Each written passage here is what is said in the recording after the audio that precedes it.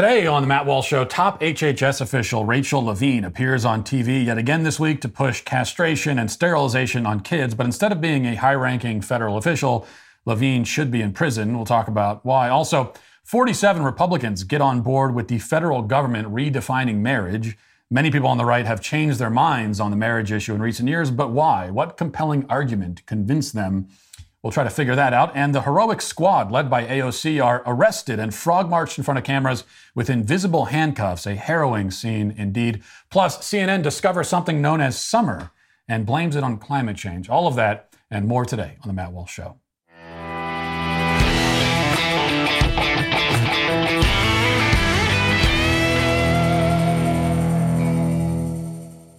The Supreme Court decision overturning Roe is a huge step in the right direction, and it's long overdue, obviously, but there's still a long way to go to rid our country of abortion and give all unborn children the right to life that they're guaranteed by the Constitution. Did you know that if you're currently on a phone plan with one of the major carriers, you may be helping these left-leaning companies donate to pro-choice causes and candidates, or you may be paying for their employees' travel expenses to get abortions. Don't let abortionists use your money to fund policies you don't believe in. Switch to the pro-life, pro-family cell phone company instead. Charity Mobile sends 5% of your monthly plan price to any pro-life charity of your choice. You don't have to compromise on values or services because Charity Mobile offers the latest 5G phones, no device or service contracts, great nationwide coverage, and exceptional live customer service based right here in the U.S. as well. The fight for the right to life continues, and pro-life causes need your continued support. You can help by simply switching your phone service over to Charity Mobile today, and you could do that easily. Call 1-877-474-3662 or chat with them online at CharityMobile.com. Mention offer code Walsh to redeem the free cell phone offer. That's CharityMobile.com and mention offer code Walsh. The Biden regime is not competent in very many areas, except one. It is very good at embarrassing itself and, by extension, the rest of the country. This is its core competency, I would say. The dementia administration constantly finds new and creative avenues of mortification. It is, historians agree, I think, the first White House in American history with an actual sexual fetish for humiliation. Actually, this White House has many fetishes, even more than it did when Clinton was in charge. And that was on full display and rather grotesque display, I would say, over the weekend when administration officials attended a party at the home of a French diplomat. Two of the most prominent and publicized officials of the Biden administration were there, and they took a photograph together. And that image has circulated rapidly online. In it, as you can see, Assistant Health Secretary, quote unquote, Rachel Levine, and Department of Energy official Sam Brinton, both males, both in women's clothes, are there together, smiling for the camera. Brinton, who I've introduced you to in the past, is an LGBT activist who identifies as gender fluid and also sometimes as trans, I guess, I think.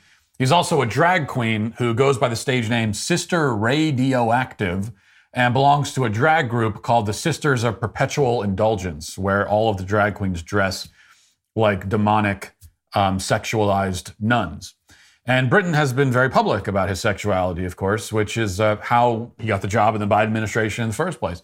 And because of his thirst for public notice, we know, though we don't want to know, that along with being a gender-fluid drag queen demon nun, he's also a dog fetishist who enjoys having sex with men dressed in leather dog outfits. He calls himself a pup handler and teaches classes on kink at universities. That is the career path that led directly to a position in a presidential administration. At one time, it would have led directly to an insane asylum. Today, it takes you straight to the White House, though the distinction between the White House and the insane asylum is, granted, increasingly hard to discern. But Sam Brinton is merely a pervert and a weirdo. Levine is something even worse. At least Brinton cannot use his position as Deputy Assistant Secretary of Spent Fuel and Waste Disposition in the Office of Nuclear Energy for the Department of Energy, that's his whole title, to advocate for and push dog fetishism. I mean, he may yet make me eat my words on that. I'm sure he's looking for a way. Perhaps he'll find it. I'm not sure what the intersection is between spent nuclear waste disposal and being a dog fetishist, but I'm sure there's something there and he'll find it. Levine, on the other hand, as one of the highest ranking officials and certainly the most visible at the HHS, can actually, in a much more direct way, use his position to impose his lifestyle on the public and especially on children. That indeed is what he's trying to do. Like so many of his ilk, his primary goal in life is to justify himself and rationalize his life choices by recruiting others to behave as he does. So he made headlines again this week while appearing on MSNBC with a message of empowerment, quote unquote, for children. Listen. I want to ask you also about transgender Americans, because you're the first openly transgender official confirmed by the United States Senate. In a recent op-ed, you urged people to base medical decisions and public statements on real data and compassion rather than slander. And you spoke to trans youth in Florida recently. Tell us what you told them. Well, trans youth are vulnerable, and they suffer significant harassment and bullying, sometimes in schools or in their community. They have more mental health issues, but there's nothing inherent with being transgender or gender diverse which would predispose youth to depression or anxiety. It is that harassment and bullying. Now they're suffering politically motivated attacks through state actions against these vulnerable transgender youth. This is not based upon data. These actions are politically motivated, and so we really want to base our treatment and to affirm and to support and empower these youth, not to limit their participation in activities in sports and even limit their ability to get gender affirmation treatment in their state. Now, it really sounded like he said, we really want to debase our treatment, which is a Freudian slip if I've ever heard one, and probably the first true thing he said in decades, if accidentally, of course. His claim that the suicide rate among, quote, gender diverse youth is and he says that it's entirely due to bullying. There's nothing inherent in these identities that would cause suicidal thoughts. That claim is totally baseless, of course, and contradicts the data at every turn. The so-called gender diverse have sky-high rates of suicidality, no matter how affirmed they are by society.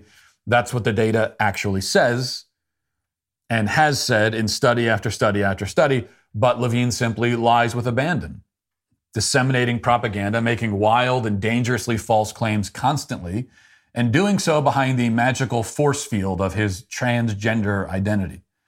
It is a force field that served him well.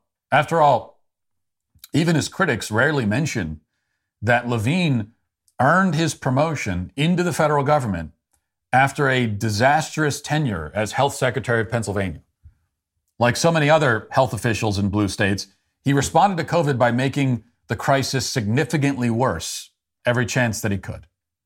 Instituting the same policy in Pennsylvania that Cuomo put in place in New York, Levine sent COVID-infected people into nursing homes, which led directly to many deaths, countless deaths. We'll never know how many because during his federal confirmation hearing, it was revealed that much of the information and data related to his nursing home policy had gone missing. Oops, it's all gone. Can't find it. In fact, at the time of the confirmation hearing, the death and case numbers for over 100 of Pennsylvania's nursing homes were missing from the record completely. But we do know at least one resident in an elder care facility in Pennsylvania who did not fall victim to Levine's murderous policy, and that would be his mother, because Levine moved his mother out of the system right as he was moving COVID patients into it. Par for the course in Pennsylvania, though, after all, the governor of Pennsylvania, Tom Wolf, shut down most businesses in the state in 2020 while allowing his own business that has his name on it, a cabinet supply company called Wolf Home Product, to stay open. It was granted the status of a life-sustaining essential business because, everyone knows that our lives depend on high-quality cabinetry. Now, both Wolf and Levine should be in prison on charges of corruption, as well as for the mass murder of their state's elderly population. Instead, Wolf is still governor, and Levine is being rapidly promoted up the federal ranks. They both possess, obviously, the Democrat get-out-of-jail-free card. They have the letter D next to their names, which goes a long way. That's enough to shield Wolf from any accountability for his policies. But Levine can add the ultimate resume enhancer. 10 years ago, he was a 54-year-old white dude named Richard. No victim points, no social credit, languishing all the way at the bottom of the victim hierarchy. But then he grew out his hair and took the name Rachel, and everything changed. 4 years later, he got his first job in government. Now he's in Washington, D.C., fighting to drug and castrate children. It's not exactly what we would call a classic success story, but it is a very modern one. Now let's get to our 5 headlines.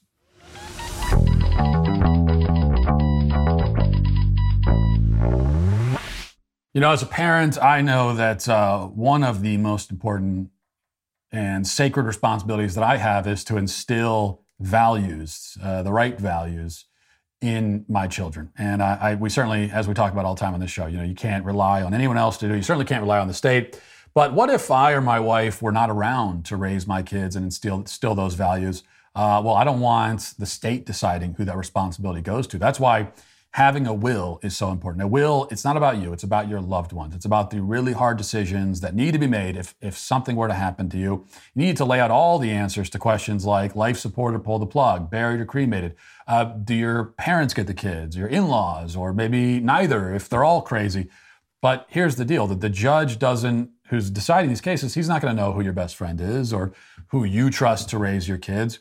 A will is something that can take as little as 5 minutes to set up, and if you don't do it, you're acting selfishly, to be honest with you. So go to epicwill.com, use promo code Walsh, and I'll even save you 10% at the same time. You can have a comprehensive will starting at $119, and if you don't have a will, you're gift wrapping money to the state by letting the state use its will to decide everything for you and your family and your kids. You don't want that. Don't trust the state to make any decision for your family. Go to epicwill.com, use promo code Walsh, and get it done today.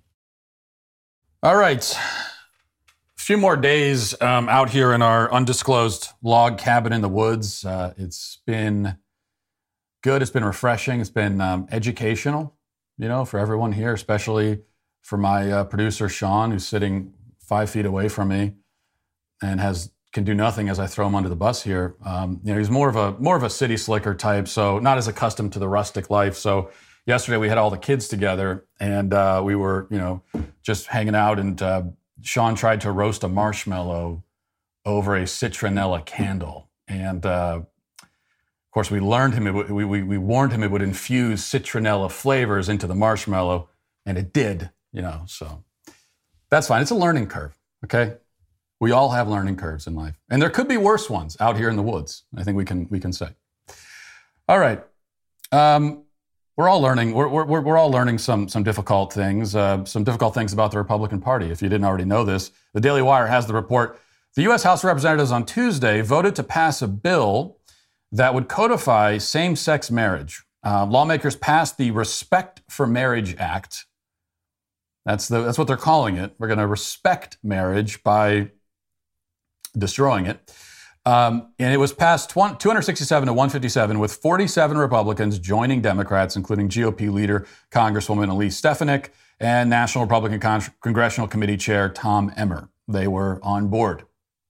CNN reports House Majority Leader Steny Hoyer said, quote, "It is critical to ensure that federal law protects those whose constitutional rights might be threatened by Republican-controlled state legislatures. LGBTQ Americans and those in interracial marriages deserve to have certainty that they will continue to have their right to equal marriage recognized no matter where they live." The bill now moves to the Senate, where at least 10 Republicans would need to join Democrats before reaching President Joe Biden's desk, and I see no reason why they couldn't get 10 Republicans or more.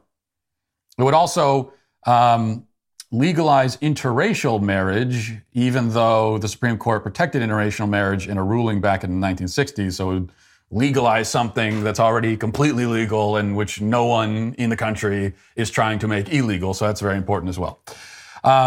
C-SPAN Capitol Hill producer Craig Kaplan reports the Biden administration's support for the bill. White House officials said no person should face discrimination because of who they are or whom they love, and every married couple in the U.S.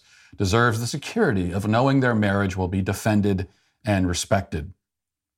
Now, on this interracial marriage bit, because, well, what does that have to do with so-called gay marriage? This is something that's a connection the Democrats have been trying hard to make. Representative Jerry Nadler did this when he was speaking on the floor of the House, and he brought up interracial marriage as well. Let's listen to what he had to say. The substantive due process logic by which the court overthrew Roe v. Wade applies equally to Obergefell, to Loving, to Lawrence, in other words, to the right to contraception, to the right to gay marriage, and to the right to interracial marriage for that matter. And Justice Thomas mentioned all of that specifically. Yes, he said this case doesn't involve that. We're not deciding that yet, which is what the portion of his concurrence that Mr. Johnson read. But read the rest of his concurrence, where he said specifically that we should overrule or reconsider Obergefell and Lawrence, which is consensual, which is gay marriage, which is consensual sodomy. He didn't mention Loving, though for some reason, which is interracial marriage, maybe the fact that he's intermarried, and so is Senator McConnell, maybe that had something to do with it, but the same logic applies there. Okay, so Nadler even says that Clarence Thomas, his statements are being used as the basis for this law that they're trying to pass. But he even says that Clarence Thomas never mentioned anything about interracial marriage. Of course he didn't. So no one is talking about interracial marriage. Interracial marriage has nothing to do with it, because interracial marriage, and this is why there is, again, nobody in the country advocating for making interracial marriage illegal. And the reason is that interracial marriage does not create any problems for or pose any challenge to the definition of marriage. There's no definitional problem when it comes to interracial marriage, which is why nobody's talking about it. No one's making an issue out of it, except for the Democrats.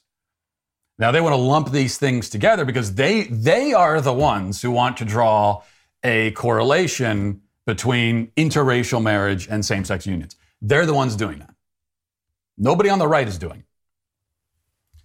Of course, many people on the right, as we just discussed, have just thrown their hands up on the marriage thing altogether. That's why 47 Republicans are now on board. And what they're on board with, okay, let's be clear about what they're on board with here. They're not on board with giving the issue back to the states, quote unquote. That's not what we're talking about here. Or, the common libertarian refrain of get the government out of marriage. That's not what they're doing. They want the federal government to redefine marriage from Washington, D.C., and impose that definition on all of the states and all of the people against their will. That's what Republicans are now getting behind. This is a position that would have been too radically far left for Barack Obama when he ran for office the first time in 2008. And this now is what Republicans are saying. One of those Republicans is Representative Nancy Mace. She says, this is what passes for conservatism in 2022, okay? This was her tweet. If gay couples want to be as happily or miserably married as straight couples, more power to them. Trust me, I've tried it more than once. So I'm making a joke about her multiple divorces and then say, yeah. Let's get on board with this radical far-left legislation that affects one of the fundamental building blocks of human civilization. By the way, Nancy Mace, I mean, it's kind of neither here nor there, but she's the politician who claimed a couple of years ago that her house had been targeted by Antifa.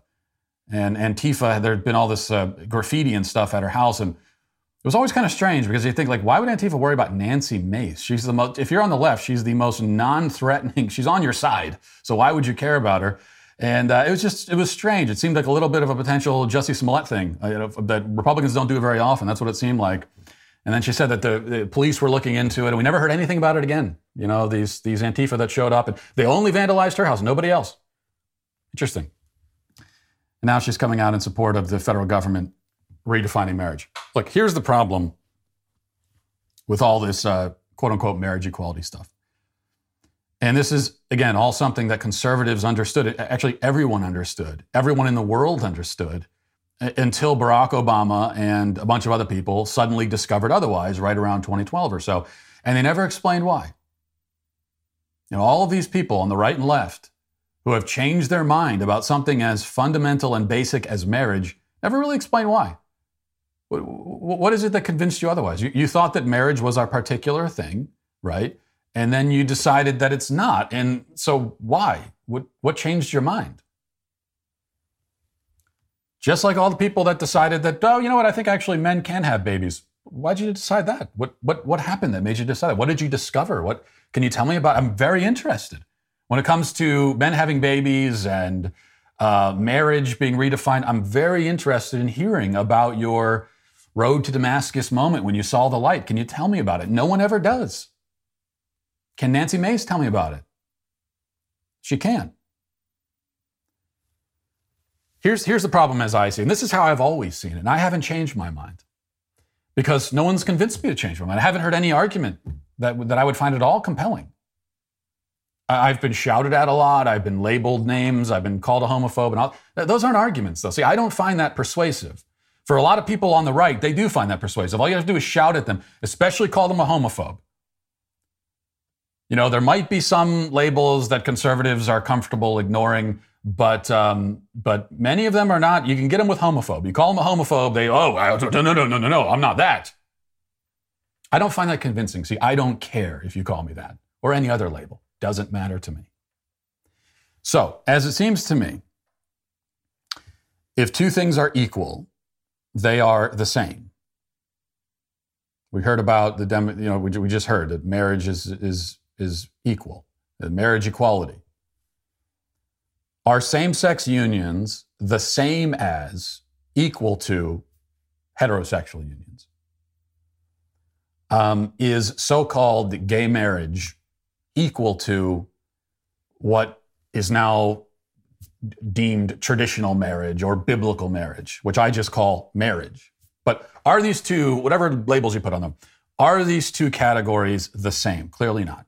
Why aren't they the same? Well, because the union of a man and a woman has, in principle, the potential to create of itself a whole new life. The union of two people of the same gender does not have that potential, period.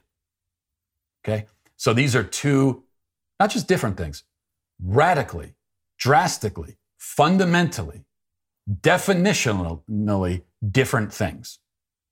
The potential of the heterosexual union to create people is largely why marriage exists. It's why society has cherished and protected this institution, because it has been understood that a union which might create a person has to be protected by society. It needs to be stable. It needs to be permanent. It needs to be protected. It needs to be a faithful relationship. It needs to be monogamous, because marriage exists as the foundation of the family unit, and the family unit exists as the foundation of human society.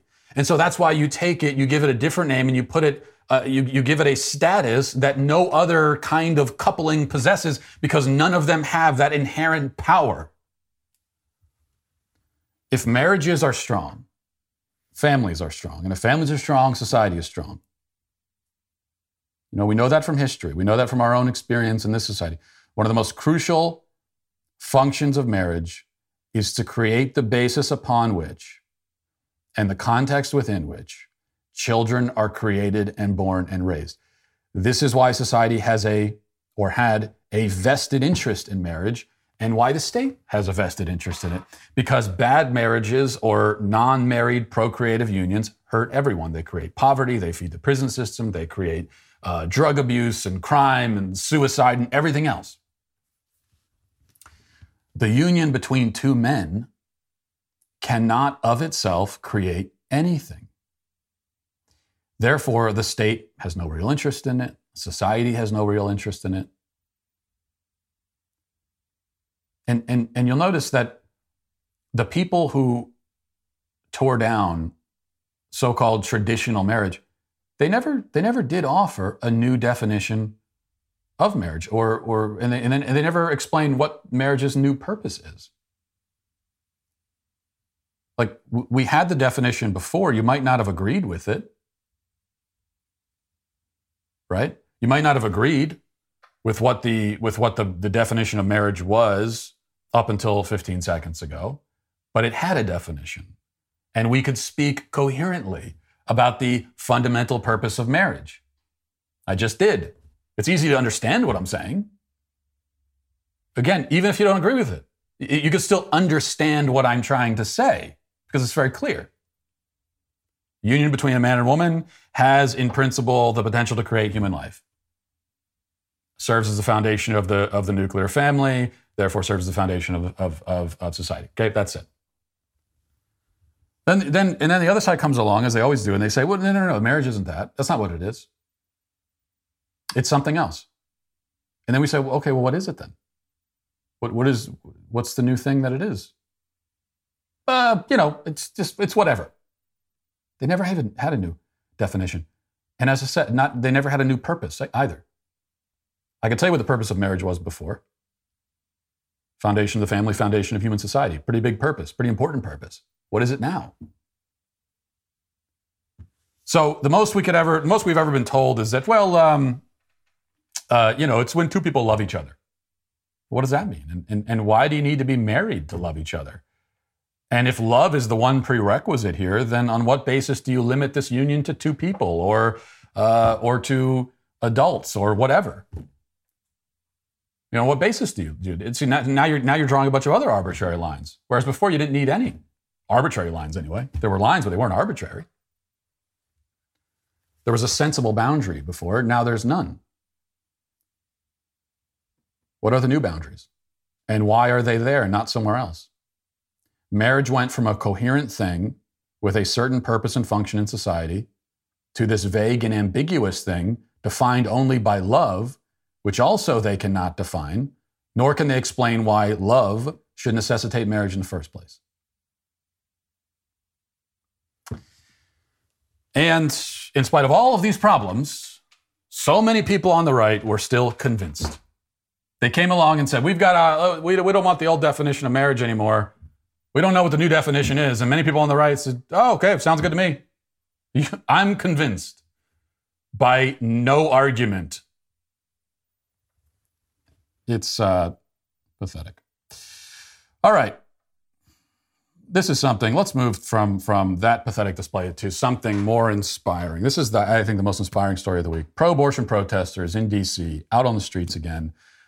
They promised a summer of rage, but that kind of fizzled out. Instead, they have settled on more of a summer of mildly annoying people. And so that's what they've been doing. And they were doing that in D.C. They were out blocking traffic and sitting in the street blocking traffic. And the protesters were given multiple warnings by police. Say, you got to get out of the street or we're going to have to arrest you. And they stayed there because they wanted to get arrested because it's all a publicity stunt.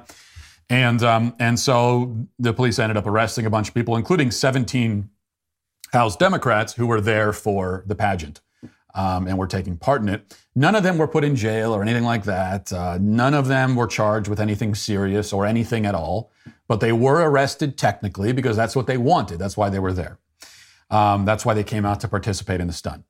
And that's why video went viral of Representative Alexandria Ocasio-Cortez, she of big booty fame, being marched away in handcuffs. Let's watch this. If you haven't seen this footage yet, you have to see it. So let's play it now. Okay, so you see her being marched away there by the cops, and she's in handcuffs. But actually, the handcuffs are invisible. And then she raises her fist there. So she forgot that she was pretending to be in handcuffs, and she raised her fist. They said, "Oh, oops, sorry." But they're invisible handcuffs, and they also allow for full range of motion. That's possible. Now, some are looking at this footage and they're saying the Empress has no handcuffs. But I look and say, wow, what an inspiration. Because listen, even if she isn't technically handcuffed, and we don't know that, because can you prove that she didn't have invisible handcuffs? Can you prove it? Do you have evidence that they have not invented invisible handcuffs and put up? You don't have that evidence. But even if she wasn't, okay? Even if it is as it seems that she was pretending to be handcuffed, she is still handcuffed by the invisible restraints of systemic racism and the patriarchy and toxic masculinity. Okay? I think that's the message here. This was a symbolic gesture meant to communicate all of the many ways that she is oppressed by our society. And then you can also see there's a different video with Ilhan Omar where you see her getting carted away as well. So you see Alexandria Ocasio-Cortez, and then you see Ilhan Omar, also with hands behind the back. Yep, there she is. She has not only invisible handcuffs, but an invisible cop also that's escorting her. An invisible cop is escorting her away in invisible hand restraints. These people will stop at nothing to keep the squad down. They're pulling out all the tricks, invisibility cloaks and everything. Now, the joke's on you if you do think this was all a stunt. Okay, if you're more of the cynical, pessimistic type and you think this is all a stunt, if you think that it didn't work, well, that's where the joke's on you, because they did this to get headlines exactly like this from ABC. It says, just in, Representatives Ocasio-Cortez, Omar, and other House Democrats arrested in abortion rights protest at the Supreme Court. And then we see the photo of them from the front, hands behind the back. No mention that they're choosing to stand like that they're faking the handcuffs. No mention of that. So they got the photo up they wanted, and that's all that matters. Most people will never read far enough into it to find out that she faked it. Most people aren't on Twitter, so they're not going to see that Twitter was making fun of it for a day and having fun with it. So most people are going to see that. This is what most people will see. They'll see just that image. Representative Ocasio-Cortez arrested at abortion, and they see her just standing there with hands behind the back. She got what she wanted out of it. Just as most people probably still don't know that she was crying over an empty parking lot down at the border at the very beginning of her public career. It makes it easier to pull stunts like this when you have, the media as your propaganda arm. All right, this is from New York Times. It says, with few able and fewer willing, U.S. military can't find recruits. It says, these are tough times for military recruiting almost across the board. The armed forces are experiencing large shortfalls in enlistment this year, a deficit of thousands of entry-level troops that is on pace to be worse than any since just after the Vietnam War. It threatens to throw a wrench into the military's machinery, leaving critical jobs unfulfilled and some platoons with too few people to function. COVID-19 is part of the problem. Lockdowns during the pandemic have limited recruiters' ability to forge bonds face-to-face with prospects, and the military's vaccine mandate has kept some would-be troops away. The current white-hot labor market, with many more jobs available than people to fill them, is also a factor. But longer-term demographic trends are also taking a toll. Less than 1/4 of young American adults are physically fit to enlist and have no disqualifying criminal record, a proportion that has shrunk steadily in recent years. And shifting attitudes toward military service mean that now only about 1 in 10 young people say they would even consider it. Now, this article starts with a very real problem, which is that we can't find people to join the military. You can't recruit for your military, which is a problem, to say the least. Doesn't even begin to scratch the surface, though, of the root causes of the problem. Military recruitment is falling dramatically. Why?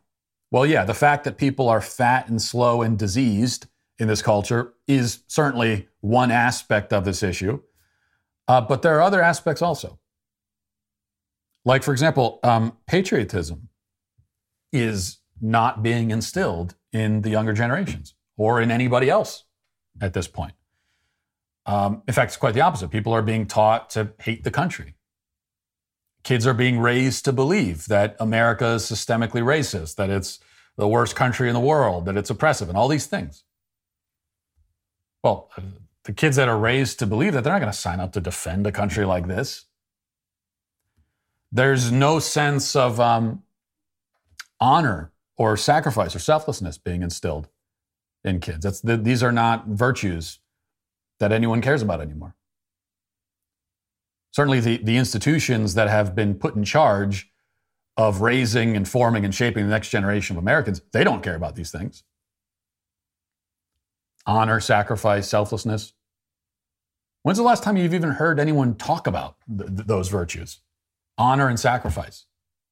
Honor especially.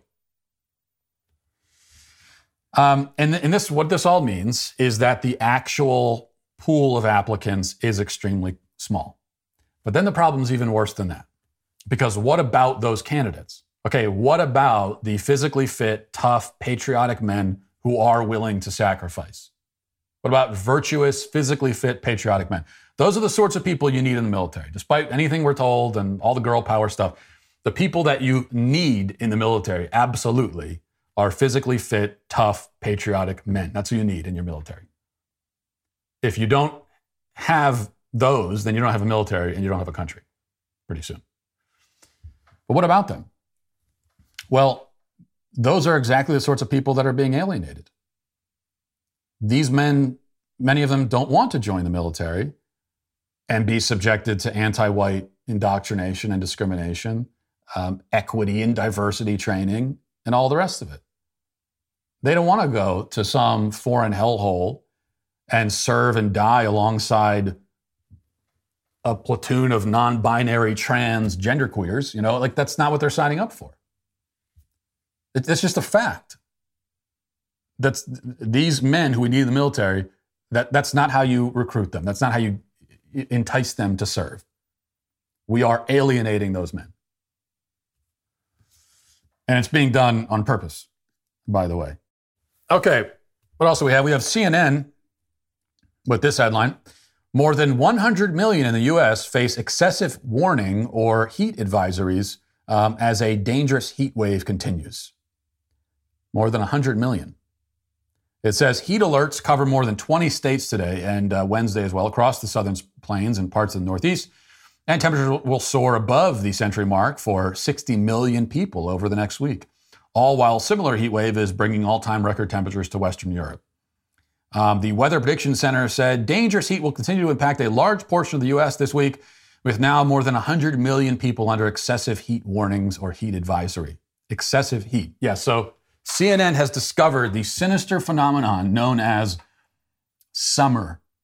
So it's July. Excessive heat. I'm not even sure what that means. Excessive. I mean, first of all, isn't that sort of in the eye of the beholder here? Isn't that a kind of a subjective? For me, excessive heat is over like 70. I consider that excessive. But it's just it's a strange way of phrasing it when you're talking about weather. Excessive. Like walking out of your house. This is hey, come on, weather. This is excessive. Take it easy a little bit. And the way that they're framing this, talking about the number of people who are experiencing, quote, excessive heat, you know, that's clever.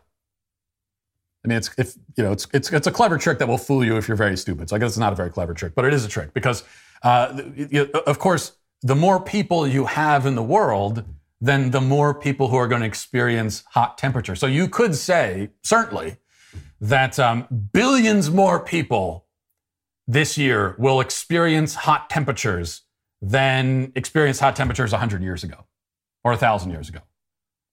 That's obviously correct because there are a lot more people around to experience temperatures in the first place. But heat in the summer, all the same, whether there are 7 billion people on Earth or one person on Earth, heat in the summer is not shocking. And in fact, it'd be much more alarming if the summer came and went and no one ever broke a sweat. On the same topic here, Thomas Massey had a wake-up call yesterday for the climate alarmists. I thought he raised a good point here. We were talking yesterday about the give and take here. It's the climate alarmists, the environmentalists are always proposing this supposed green technology, so-called green technologies, and then they propose them as if they're utopian and there's no downside, and this is going to save the planet and you know, all upside, no downside kind of thing. But there's always a give and take. There's always a downside. There are always side effects. And Thomas Massey talks about some of those. Let's listen to this. The average household uses 17% of their electricity for air conditioning. And that would mean the average household uses 1,870 kilowatt hours per year for air conditioning.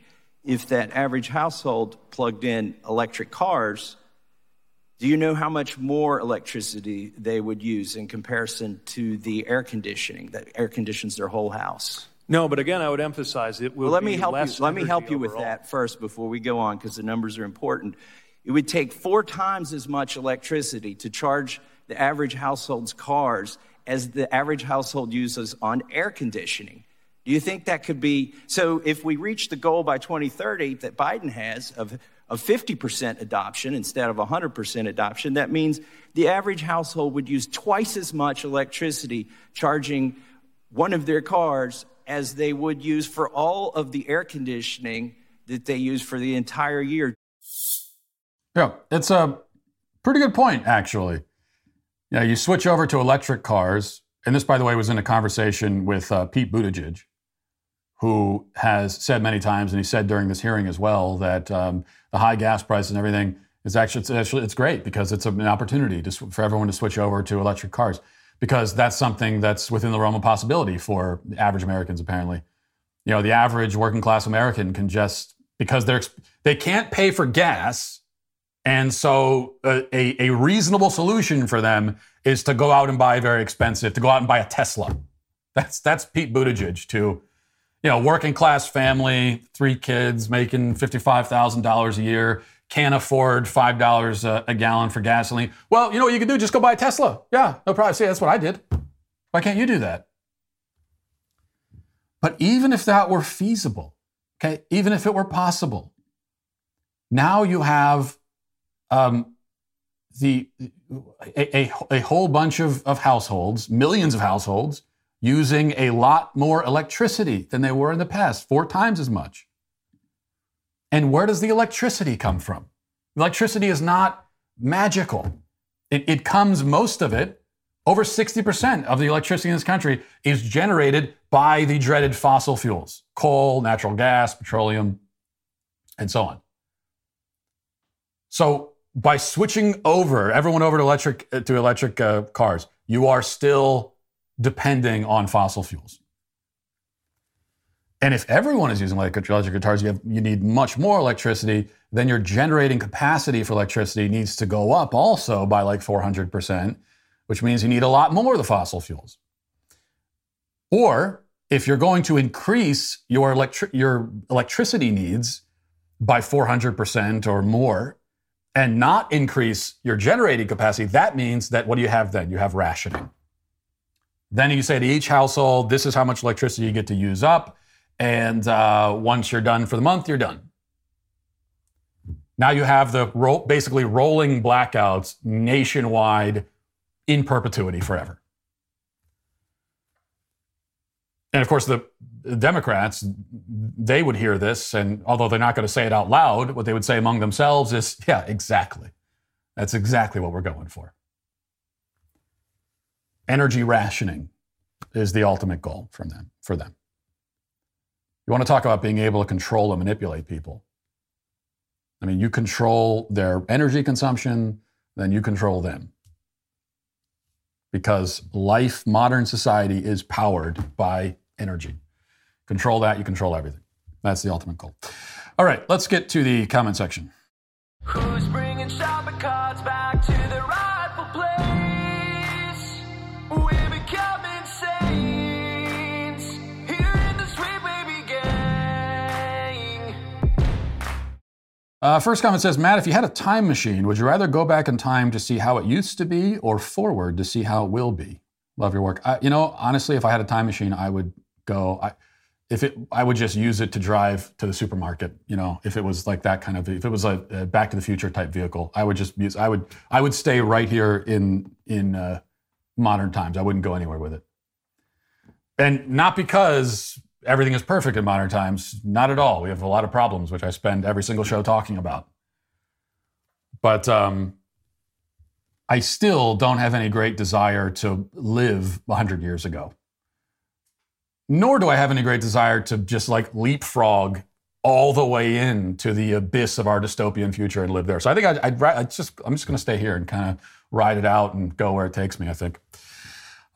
Cool Papa J Magic says, I admit I get pretty annoyed when people say things like, man, look at how crazy everybody is on both sides. No, there's no comparison between far left and far right. I'm so tired of this rational centrist act. This is not a game of stay in the middle. This is a battle of good and evil. Be on the side of good because compromise with evil is evil in itself. Couldn't have said it better myself. The problem on the right is not that people are too radical or too far right, have taken the conservative principles too far. Is that the issue that we have on the right? No. I mean, what did we just talk about a few minutes ago? 47 Republicans getting on board with the federal government.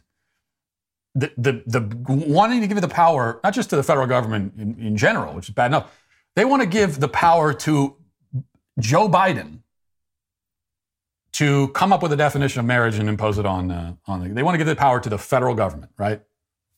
Run by Joe Biden to impose a redefinition of marriage on the entire country. So that's what's happening on the right. That's what's happening among conservatives. So I would certainly agree with you. The problem is not radicalism on the right, far from it.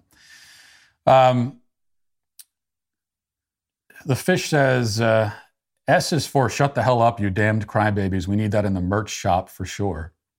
I can see that. We workshop that a little bit. Can we take S's for shut the hell up, you damn crybabies? If you could do it in like the Sesame Street style, I don't know if that might be a copyright issue. We could talk about that, though. I always appreciate suggestions for the merch store. And many times, this is like really this is an effort. This is kind of a crowdsource effort with the merch store. Lying Cat says, oh, and does the definition for male have the same nonsense definition as female now? Wouldn't that end up in a circular definition? Yeah, it does. So we talked about yesterday, trans activist succeeded finally in pushing for a redefinition of female in the dictionary. And so now it says the gender identity opposite of male. What's the definition of male? Well, yeah, the definition of male now is the gender identity opposite of female. Now, the interesting thing is that actually, opposite of male is an essential part of the definition of female. It's good to include that. If you want to have a more complete definition of female, that should be in there because it denotes that there are only two options, which is important. And it also shows that in some ways, each sex is defined by the fact that it is not the other sex. So it shows kind of the complementary nature of the sexes, and it also shows that the sexes are, in fact, binary. So that's an important part of the definition. It can't be the only part of the definition, though, obviously. It can't be the only thing that defines it, because if it does, then we have no idea what this thing even is. And to see how that's the case, I mean, just imagine if I said, if I was using the word hugabaloo, and you said, what's a hugabaloo? And I said, well, it's the opposite of a bugabaloo. And you said, well, what's a bugabaloo? It's the opposite of a hugabaloo. I have no idea what these words mean. It's just nonsense now, which is what they've done with male and female.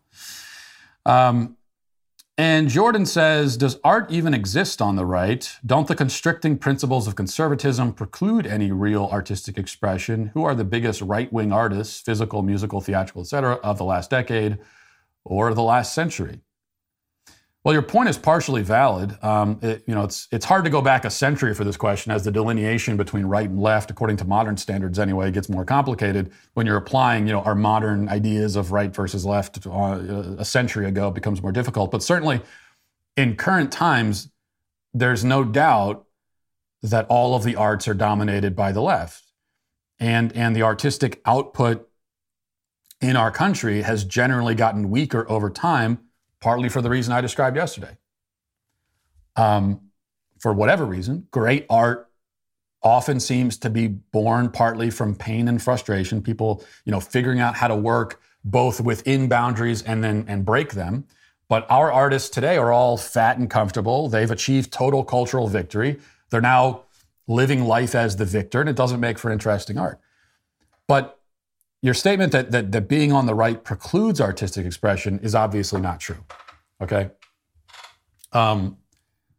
Just think about the great, how many examples from history do you really need? Think about the great Renaissance artists, right?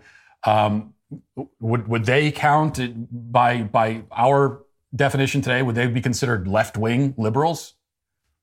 If you could go back in time and talk to Michelangelo, you think he'd qualify as a leftist by our standards today? Now, there may not be much artistic expression on the right today. We're trying to change some of that here at Daily Wire, making films and so on, but there isn't much of it. That's a problem that we've identified, which is why we're doing what we're doing. But it doesn't necessarily have to be this way, because what's really needed to create great art is beauty and truth. Art is a reflection of, an expression of beauty and truth. Which isn't to say that all art has to be happy. It doesn't mean that art can't be sad and difficult and painful and all that. But it must be beautiful to really count as art, to be art. That's what art is. And in fact, this makes conservatives the most naturally equipped to create great art, even if in this culture they don't. The left is hamstrung by what we discussed, by how fat and comfortable they are, but also, even more fundamentally, by the fact that on the left, they reject beauty. They hate it. They worship ugliness. And because of that, they can't create great art. So the left can't create great art. The right now is, for the most part, not even trying. And so what do you end up with? You just end up with no real art at all. You end up with Marvel movies and ugly, architecture and people vomiting onto a canvas and calling it a painting. Like that's what you end up with. Well, a couple of notes I need to tell you about. One is that over at the Daily Wire, the dailywire.com, you can go to the store section, go to shop, or you can just go to dailywire.com/shop, go to the Matt Walsh store. I'm always telling you what's going on at the store because we always have new things we add to it and many exciting new additions. So here's the latest. We have our definition of a woman shirt, which is adult, human, female. And especially with, we can't rely on Merriam-Webster anymore. We can't rely on the dictionary anymore to define these words. And so that's why you have to just emblazon it on a shirt and wear it around and preach the gospel of the fact that words have meanings everywhere you go. So go to dailywire.com/shop, go to the Matt Walsh store and get your definition of a woman shirt today. And I also have to note, because if I don't, I'll hear about it, that this idea for the shirt came from my wife. My wife was the one who came up with this and said, we need to have this in the store. So this is her. All the proceeds go to her. Actually, they don't. They go to the Daily Wire, but still, she gets the credit. Also, in case you haven't heard already, last month we launched Daily Wire Plus. It's our ever-expanding multimedia universe, and the reason the Daily Wire app on your phone now looks a little bit different is because of this, Daily Wire Plus. Daily Wire Plus is everything you love about the Daily Wire, plus the new home of Jordan Peterson, the new home of PragerU, DW Movies, and coming soon, animated and live action content for kids. It's where you'll find fearless documentaries like my brilliant, gripping, and necessary film, What is a Woman? I say necessary because even amongst our supposedly elite academic institutions, there's considerable confusion on this issue, evidenced by the University of Pennsylvania nominating former men's swimmer and current trans swimmer Leah Thomas for NCAA Woman of the Year. In fact, he's former and current men's swimmer, even if they call him a woman now. And while many are quick to endorse Leah for this prestigious award in just his 4th year of womanhood, there are others who are less than impressed by Leah's achievements, including one of Leah's own teammates who I interviewed in my film. There's a reason What is a Woman is currently one of the most streamed and talked about films of the summer, and now's your chance to see why. Watch What is a Woman by becoming a Daily Wire Plus member, and you can get 35% off when you sign up right now. It's time to build the future you want to see. We need your help to do it. Become a member at dailywireplus.com today. Now let's get to our daily cancellation.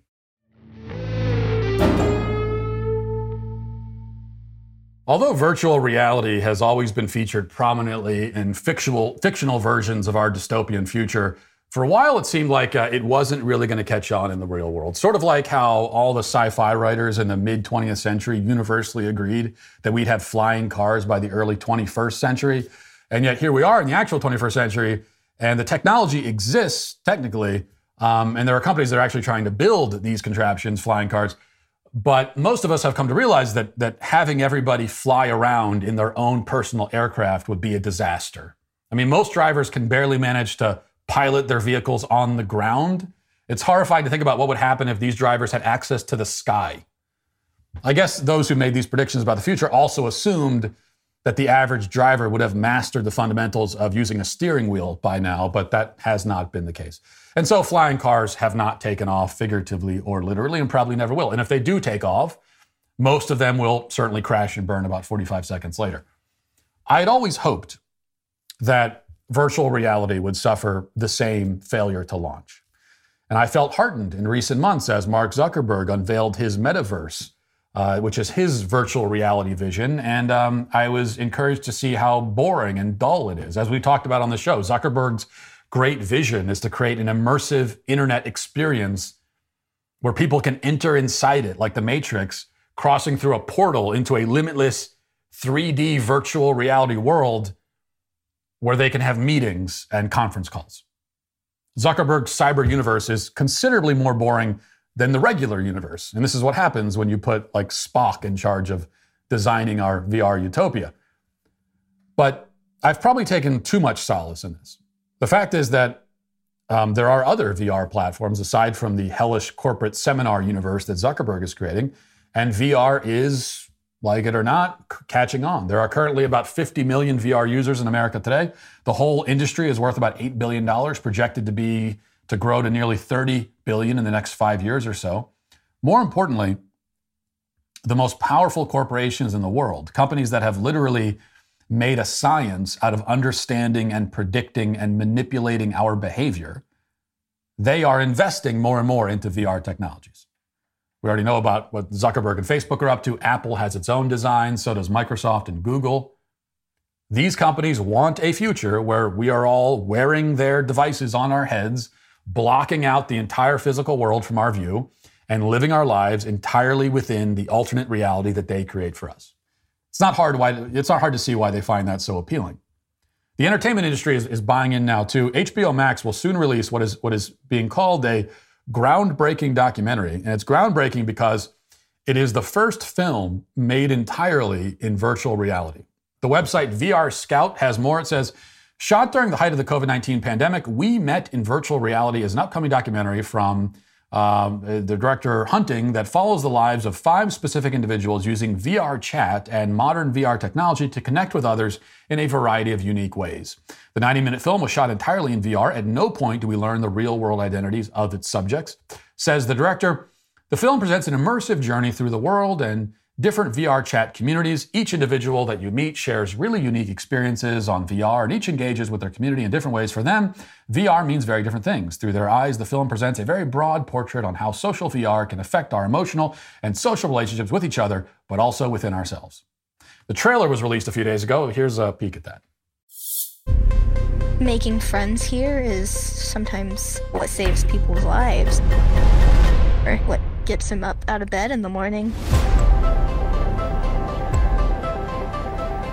I am a teacher for Helping Hands, a sign language community here in VR chat. Hand rested under our elbow, and we're gonna go like this. Christmas.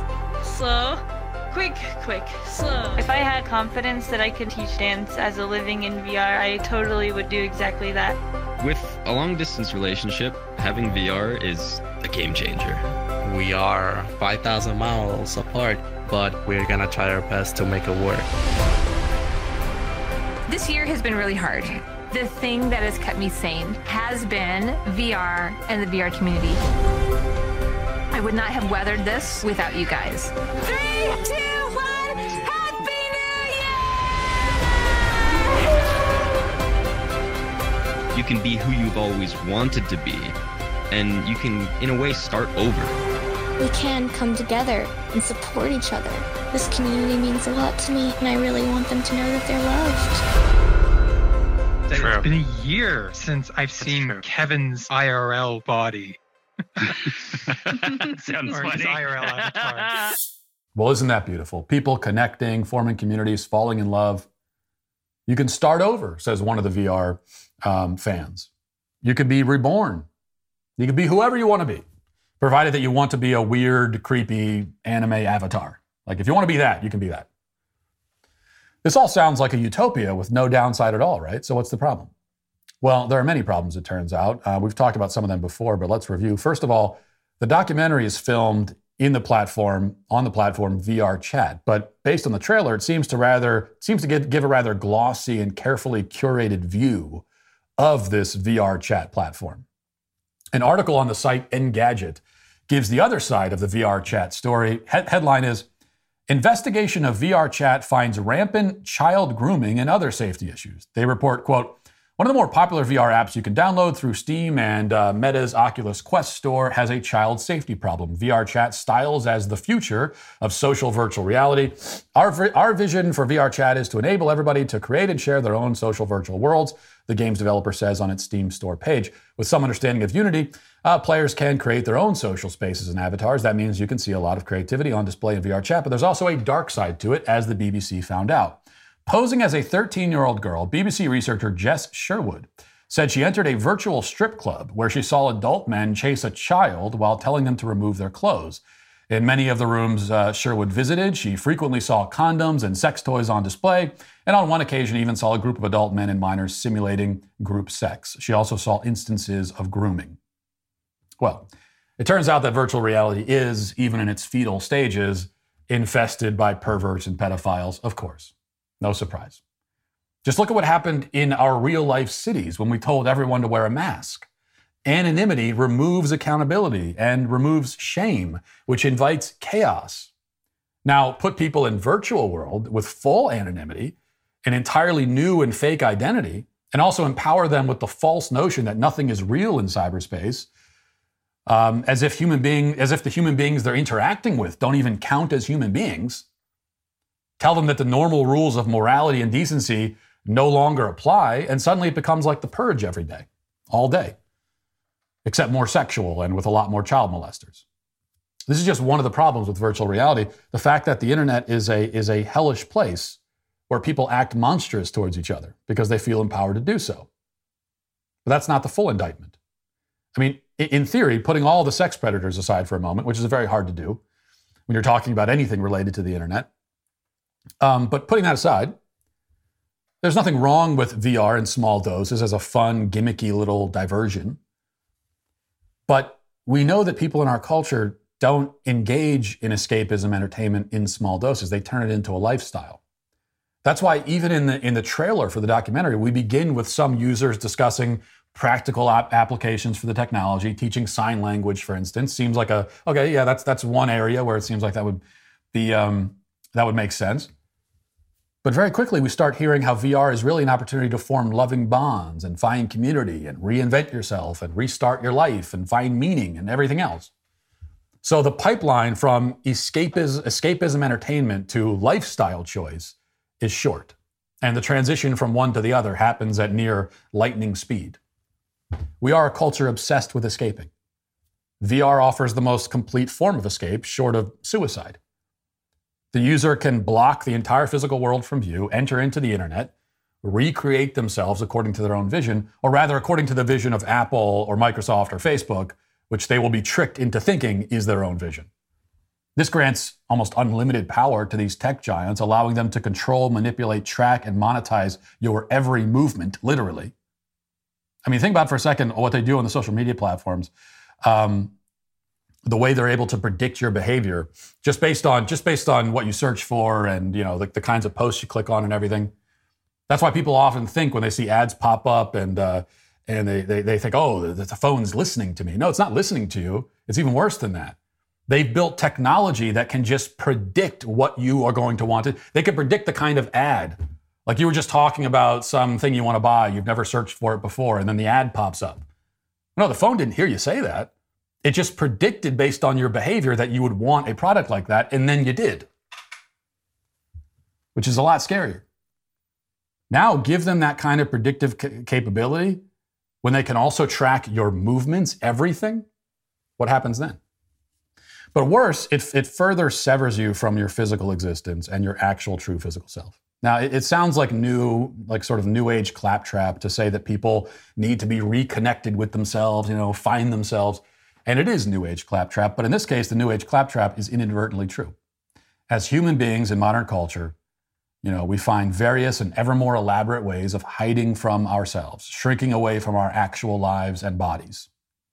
And as that happens, the job of rescuing society from collapse and despair revolves more and more around encouraging people to live authentically, be yourself, not in the bumper sticker slogan kind of way, but in a deeper, more urgent sense. Inhabit your own life, be yourself. Live in and interact with and see the world, the physical world. Accept it and understand it and appreciate it for what it is. These days, we're always out looking for any kind of reality but our actual reality. And that's why our actual reality never improves. And that's why virtual reality is, once again today, canceled. And we'll leave it there for today. Thanks for watching. Thanks for listening. Have a great day. Godspeed.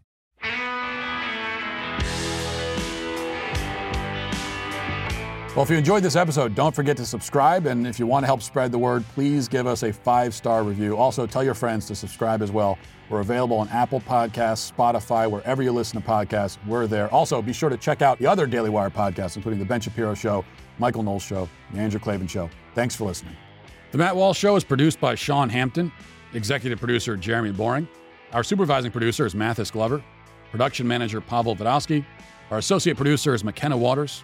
The show is edited by Jeff Tomlin. Our audio is mixed by Mike Coromina. Hair and makeup is done by Cherokee Hart. The Matt Walsh Show is a Daily Wire production. Copyright Daily Wire 2022.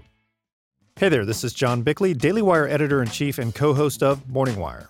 On today's episode, an historic shift is taking place among voters about which party they trust more with education. Texans are asked to conserve energy and water amid energy grid and drought struggles. And LA County takes steps to remove its tough-on-crime sheriff. Join us and get the facts first on the news you need to know with our show, Morning Wire.